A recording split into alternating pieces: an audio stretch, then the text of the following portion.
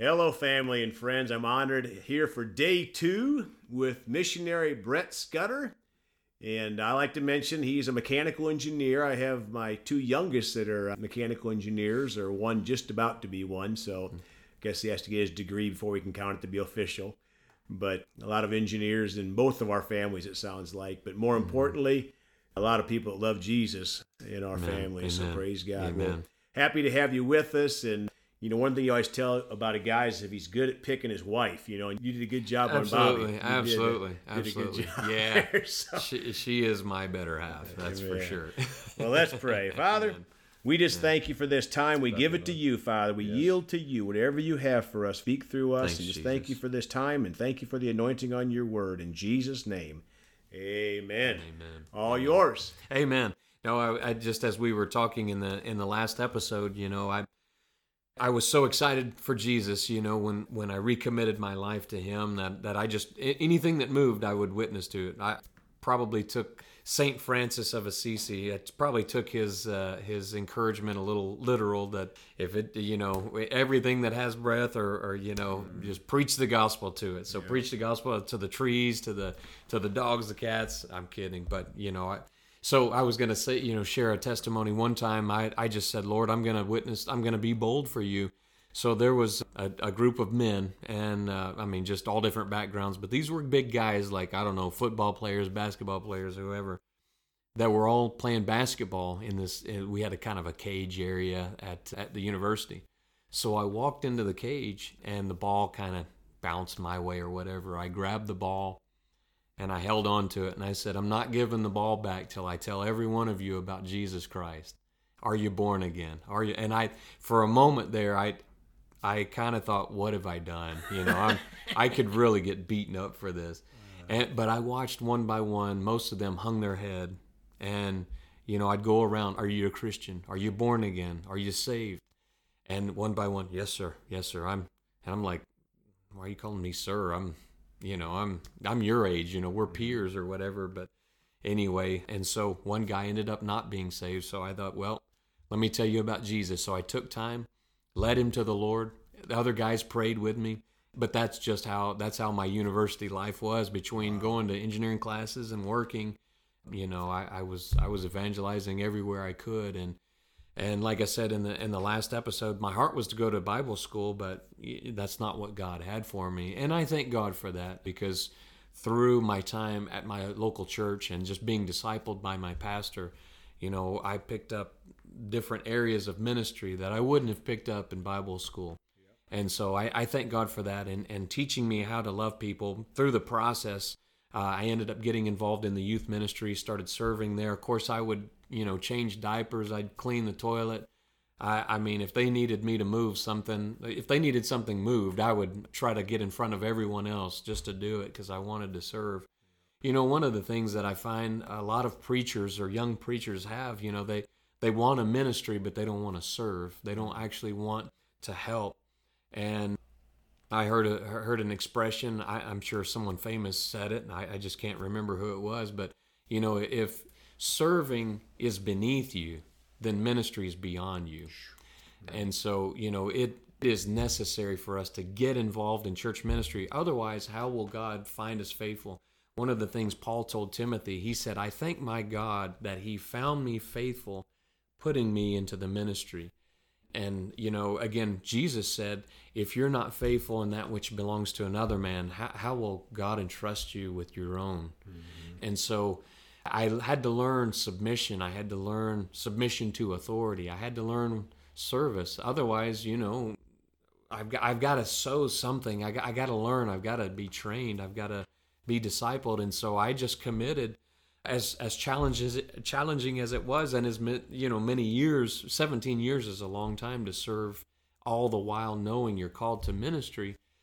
But I found a great solace in that, and I found great comfort in that. There were times I wanted to hurry up and be in ministry, but the Lord would just keep telling me, stay put. You're being trained. And so my pastor, by the grace of God, found it in his heart to ask me to be an elder. We ended up being the youth pastor of the church for many years. I led evangelism ministry for many years. I sang on the choir, or sang on the worship team for many years. Whatever I could do, Right. I was doing it. And so my life was totally consumed with church ministry. Even our vacations were built around, the church ministry. My wife and I were the youth pastors, so we just got our kids involved, and we would just, every vacation was, what are we doing with the youth? Right. We're going to some camp during the year, or we're taking a missions trip. Whatever we were doing, that was our life. And so, Wow. our life was really consumed in church ministry. And I thank God for that, because it prepared me for what I'm doing now, which is teaching and training the church leaders in Uganda, the pastors of Uganda. And I can tell them, serving Jesus Christ, they're just like us. They want to hurry up, be in ministry. They kind of want to go from zero to hero, and not pass through the stages of growth or discipleship. And so I'm able to help them and say, listen, the only way to serve Jesus Christ is through his process, through his service, serving him, showing yourself faithful, letting God promote you. Otherwise you're promoting yourself. If God's not promoting you, you're promoting yourself. Right. And we find that, unfortunately, a lot. And that's what hurts churches: self-promotion, self-exaltation, self-titling even, which is a big problem that we have in Uganda. A lot of people just take on the role of pastor or prophet, or a lot of times I'll ask people, who's your pastor? Who set you in the office of pastor? Well, I didn't have anyone. Well, you may not be a pastor. Mm-hmm. If no one set you in your office, where did you get your authority? Right. So I can say that because I'm under authority. I've submitted to my church leadership. Come on. And that in itself is empowering. Now I'm able to, being sent out of my church, I'm able to have my pastor's anointing, my pastor's grace on my life.